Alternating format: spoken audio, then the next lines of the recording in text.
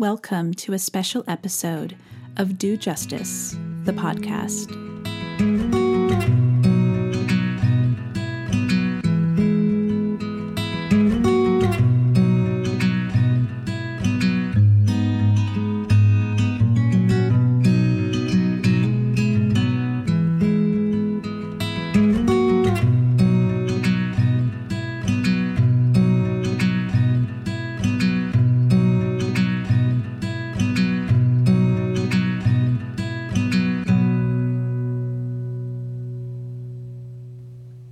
Hello and welcome to the sixth and final episode of the special Lenten series, Contagious Hope. My name is Brianne Swan. I use she and her pronouns, and I am Minister for Social and Ecological Justice with Shining Waters Regional Council, part of the United Church of Canada. Contagious Hope is produced and hosted by the Reverend Alexa Gilmore of Windermere United Church in Toronto, and has been available every Thursday throughout the season of Lent on the Do Justice podcast feed. We give thanks to Reverend Alexa and the beautiful episodes of hope and reflection that she has brought to us over the past 6 weeks. To ensure that you won't miss any upcoming episodes of the Do Justice podcast, we encourage you to subscribe in whatever feed you happen to be listening to. And now, here is Alexa Gilmore with Contagious Hope. I'm Alexa Gilmore, and this is Contagious Hope. We're working toward access for safe, effective, quality, and affordable vaccines for everyone on the planet.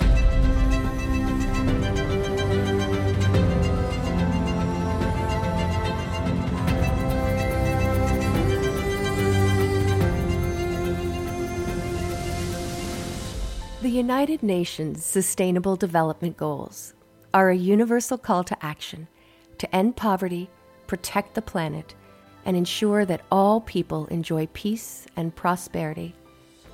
But as we've learned over the past 6 weeks of traveling together on this podcast, COVID-19 has provided opportunities for some and exacerbated suffering for many. Like all of my previous guests, Sarah Hildebrand wants to invite you to be part of the solution.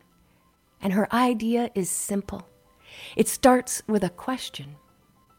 If each one of us is called by our religious traditions to love our neighbor as ourself, then what should our individual response to the global vaccine rollout look like? Sarah Hildebrand is a Christian, a founder and executive director of Millennium Kids, and is now heading up the Love My Neighbor project. I'm excited for you to hear about her ambitious goal. Sarah, welcome. Thank you, Alexa. Sarah, I want to start with prior to COVID-19, because you were already involved in visioning a world of justice and peace. Tell me about Millennium Kids, what it is and how it came to be. Millennium Kids was birthed out of an experience I had at the end of 2009 when I learned about the United Nations Millennium Development Goals for the first time. And I remember thinking to myself, if every Canadian knew about these goals and the 193 countries that were on board, we would find a way to get that done. And I had a passion to teach that to children and to mobilize kids around those goals. And I knew that they would have hearts that cared about ending poverty and ending inequalities and caring for the planet. At the time in 2009, I had 4 young children of our own, my husband and I. And so that was where Millennium Kids started from. It's a grassroots organization that creates opportunities for and with Canadian kids to really propel Canada forward, to keep those Millennium Development Goal and now Sustainable Development Goal from 2016 onward. The promises that Canada made to be a part of the solutions to ending poverty and reducing inequality and taking care of our planet, together with those 192 other United Nations. So we teach workshops in schools.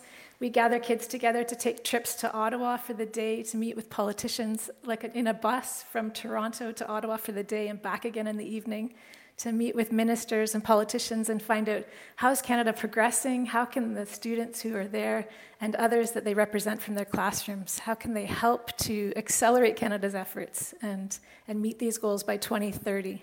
So you were active in the schools, you were taking children on these trips, and then March of 2020 arrives and the pandemic comes with it. The schools are closed. No one is going anywhere. What happened to you and the organization for that period? Well, all of a sudden in March, all the children came home. So we had our own 4 were home. 1 had come home from university. The others are in elementary, middle school, and 1 in high school. And trying to set up the house to accommodate these 4 kids online doing their schooling. And you remember the unusual and strange adjustment for every Canadian family at the time. So that took a few months to negotiate those changes and for all of us to adjust to that and support the children in that change. And I felt like at the time pursuing Millennium Kids, well, first of all, it was how do we pivot along with every other organization that was trying to find their feet in this new reality. But also, I couldn't add something to what was a bit burdensome at the moment, schooling for teachers and families that I had typically been working with. So it felt like an appropriate time to pause Millennium Kids. Though it was very much on my mind because I couldn't stop thinking about that goal number 3 of the Sustainable Development Goals about healthcare, and there's a particular target that even speaks to vaccines. The wording of that target is so beautiful that we're working toward access for safe, effective, quality, and affordable vaccines for everyone on the planet.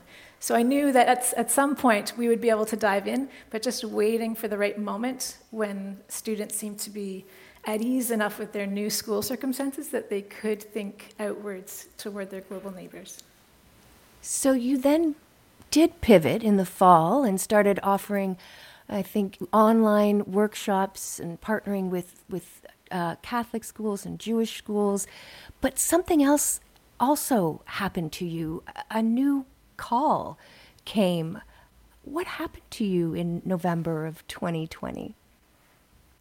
Well, it was just a regular morning, and I was reading in Matthew chapter 15 at the time, and the story I was reading that morning before the kids woke up was about the crowd that had gathered, and Jesus was miraculously feeding 4,000 people with only 7 loaves and a few small fish.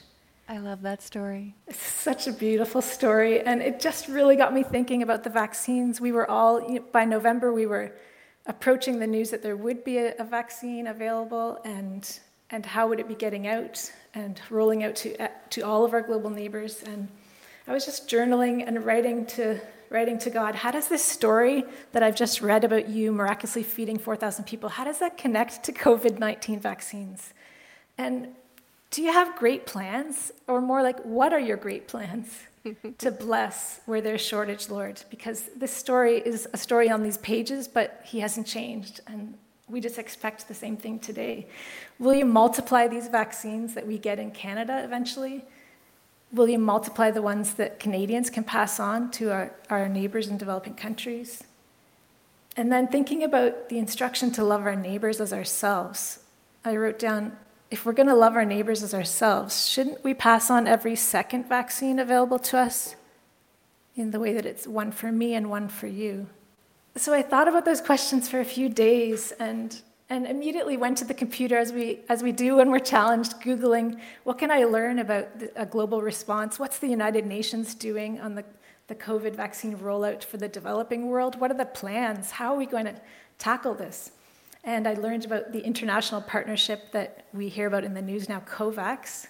And so that comes out of the WHO and the United Nations and Gavi, the Vaccine Alliance, and that they had this ambitious plan to provide 1 billion COVID vaccine doses for the world's poor. And then I was thinking about how if everyone needs 2 doses, it actually only vaccinates 500 million. And I couldn't shake that simple math calculation that meant only 12% of the poorest half of the globe who would receive these doses. would receive the life-saving vaccine in 2021, according to COVAX's plan. COVAX has identified 92 low and low middle income countries. So that's where I was getting that number from. Those 92 countries represent more than 4 billion people on the planet. And thinking about 12%, I just thought, how can we let that happen on our watch? Right. And at this rate, how long will it take before our siblings are vaccinated? Looking this morning at the Bloomberg website, it said that 486 million people, 292,078. That's the number of doses that have been administered as of today. And that's to 137 countries now. So we're still leaving out over 50 United Nations countries. There's 193 altogether. But we are proceeding at about 11.9 million a day right now, doses being administered. And unfortunately, at this rate, we're still going to be late 2024 to get the whole world 100% vaccinated. So it's a slow-moving train still. It's a slow-moving train, and it leaves behind some of our poorest who will be vaccinated many years after Canadians. And that, according to all of our religious traditions, is not acceptable. So you've come up with a creative solution. Tell me what that is and who is at the table with you now to answer the call. So jumping off of that idea, how are we going to love our neighbors, and shouldn't we pass on every second vaccine available to us? I put together this proposal that Canadians could pay one vaccine forward each, and that's how we could help to vaccinate 38 million other global neighbors. So if I get vaccinated, I can pay for someone in one of the other countries to get vaccinated? That's right. We've formed a partnership with UNICEF. We've invited lots of faith leaders and organization leaders to the table so that we could develop this whole idea, not as an idea that's coming from me or from Millennium Kids, but together around a table, a virtual table from Zoom now. And with UNICEF, I reached out to them in December and spoke with the president, David Morley, and they were very drawn to the idea, the simple idea of one for one, and reaching out to Canadians and asking them to pay forward a vaccine dose. So they have helped us because they are responsible to distribute all those COVAX vaccines. So 1.3 billion to our developing neighbors in 92 low and low middle income countries. And they have the expertise because they distribute over 2 billion vaccines every year, even before the pandemic, just routine childhood vaccines and others. So we've partnered with UNICEF, and they are coming up with costs, so an average cost per 2 doses. And it's about $5 to actually make the delivery, and then they're working on the cost of purchasing a vaccine so that we can add that, and for about $10 you could purchase an extra vaccine and have it delivered to a neighbor on the other side of the planet. Sarah, I have so much faith, and yet just this week my parents tried to get their vaccine and were told that there's no supply. What happens if there are barriers, hurdles, once you raise all this money? What are you worried about, if anything? And what's the plan? That's a really good question, Alexa. It's been on our minds throughout how to not just pay for the 1.3 billion vaccines that are already planned, which are still not fully paid for, so that is an obstacle. And UNICEF has costs that they need to raise to deliver those 1.3 billion. But for us, we also wanted to keep an eye beyond that. We didn't want to stop at the 1.3. So we were wanting to think about how could we support whatever organization it is that will be providing vaccines beyond the 1.3 billion. So ultimately, we learned just a couple weeks ago that now UNICEF is going to purchase additional vaccines, so another 100 million they have planned So they're working on purchasing those for after they've delivered the 1.3 billion to the developing world. And so that was an answer to prayer, how we could help enable Canadians to be able to fund additional doses. But our big dream is to be able to pay as Canadians raising money for that extra 100 million. And the total cost that's estimated for that 100 million is actually $1 billion.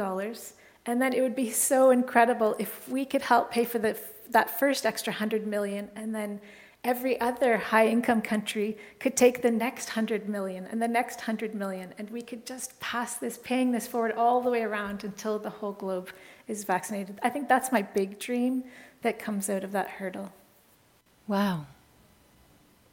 And this is something that, as you said, has not just come through you, but through this partnership with UNICEF, through the interfaith partners. And I understand that it's actually an idea that's serendipitously popping up elsewhere. Do you want to tell me about that? How this simple, beautiful idea seems to be multiplying like the loaves and the fishes? Sure.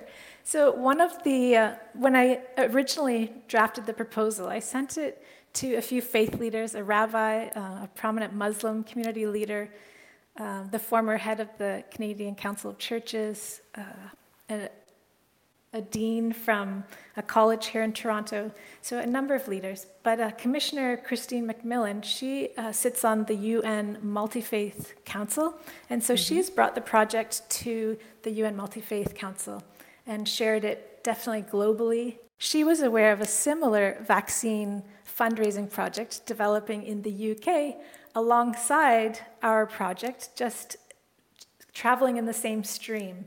And so the UK version of our project, called vaccinaid.org is their website, they launched on Monday. The UK is quite a bit further ahead than Canada is. I'm told by UNICEF that last weekend they reached 50% of the population in the UK has had their first dose. So they were very ready to express gratitude, whereas some Canadians are still nervous about whether they're going to get their vaccine soon. And so the UK finds themselves at a place further ahead than we are. While some Canadians are nervous about whether and when they're going to get their vaccine, there are other Canadians and other organizations that are ready. And I think yesterday you had an exciting announcement. We did. Yesterday we had our 4th Zoom call. And yesterday at our Zoom table meeting, the participant from the Salvation Army Canada, Captain Dockery, announced that their denomination would like to pledge a donation of $100,000. $100,000. Now, is that a call to all of us in our other faith traditions to be inspired? What do you think of that? I think it's beautiful for a denomination to step out and lead in front of asking their members and spreading the word amongst the people that worship in their community, that they would step out and make the donation first and lead the way. It's just a beautiful gift, and their focus on loving their global neighbors that they don't even know. It was inspiring to hear, and I'm sure it will be a catalytic gift for sure. I think we'll look back and see what that released. And you are about to sort of release this vision into the Canadian landscape, and you've spoken so far about interfaith leaders and governmental organizations. Are there other groups of people that you are hoping will come to the table and share this vision with you? Yes, now that we have a dynamic and diverse group of faith representatives at the table working together, it's on all of our minds to continue to expand and draw others in Canada to the table. We want to reach out to business leaders. We want to reach out to artists. We want to know what's the role of the artist in the rollout of the vaccine? What role do they play? What's the role of a business owner? What role do they play? UNICEF is in conversation with the Canadian government on our behalf to ask that they would match grants also that would come, donations that would come through the Love My Neighbor project. It's our hope that businesses would participate by paying forward one vaccine per employee. That would be a great way for a business owner to get involved. Or a philanthropist could pay forward one vaccine for each of their extended family members. There are so many opportunities to get involved. As you see this movement of the Spirit already in the Salvation Army, in the interfaith community, in the organization in the UK that, unbeknownst to you, was dreaming the same dream, I'm wondering how you are reflecting on that passage from Matthew 25 right now, and the loaves and the fishes, and where you see that initial answer, that question you had to God of how will this happen. Are you closer to an answer on that? I don't really have the answer yet. I'm just trying to figure out how to say that, because I can taste the answer, but it's not here quite yet. And we look forward to our launch on April 14th, and we know, and we're confident that the gratitude of Canadians is going to overflow and bubble up and be contagious, like the title of your podcast. One of the reasons why I love to share the Love My Neighbor story is that I know that it's God's stories like this that have increased my faith and my expectation over the years as I've heard them to co-create my own dynamic story with God. And for each of the listeners, that you are co-creating your own stories with God, partly because of hearing and reading stories of how others have listened to the promptings of God in their own life and then taken risks and said yes. And saying yes, those stories have shaped me.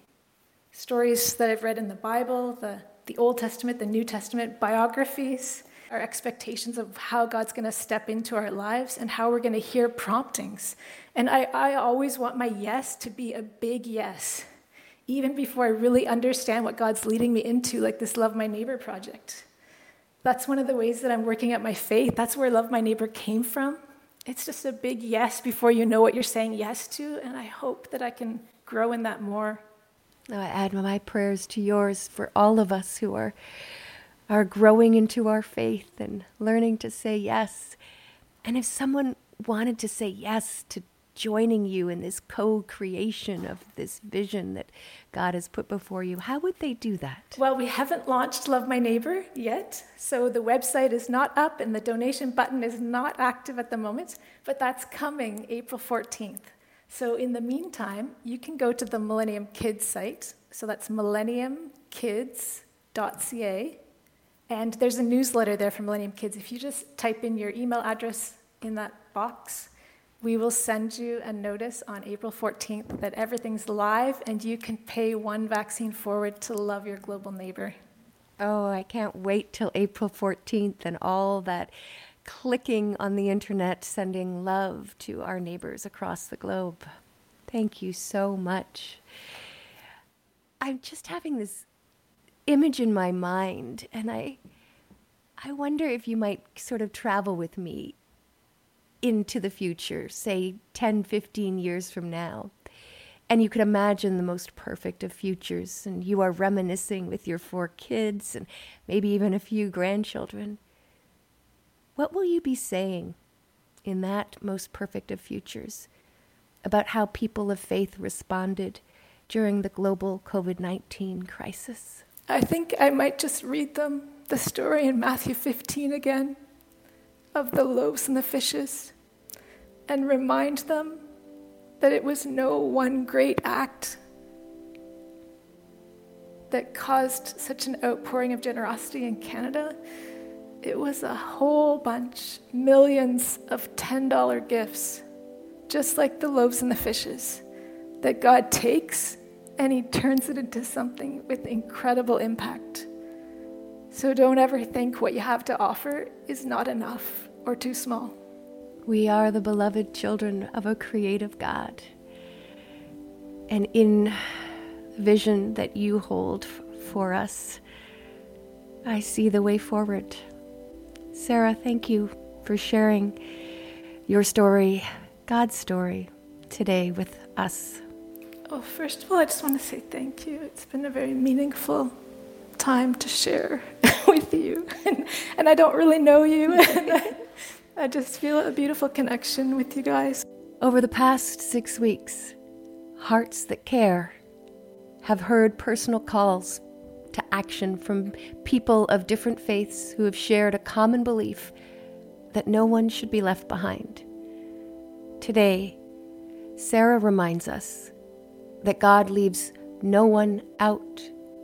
You and I have a purpose, a calling upon us to love my neighbor as myself. The Love My Neighbor project is one tangible way to do it. And as we move into the third wave of this global pandemic, I hope this podcast has you wondering, how will I boldly, creatively, lovingly answer the call to be at the side of my neighbor today? For there is no lockdown on love, no quarantine on God's grace. This is Alexa Gilmore, and I'm sharing these stories as a way of inviting you, the faithful, to the front lines, the back alleys, the migrant fields, the vaccine clinics, and every place where Christ is found. This is my last podcast episode for now. If you want to be kept up to date on what I'll be doing next, please drop me a line at gilmorealexa@gmail.com. That's GILMOUR Alexa@gmail.com. Keep on loving, my friends, because nothing spreads like hope.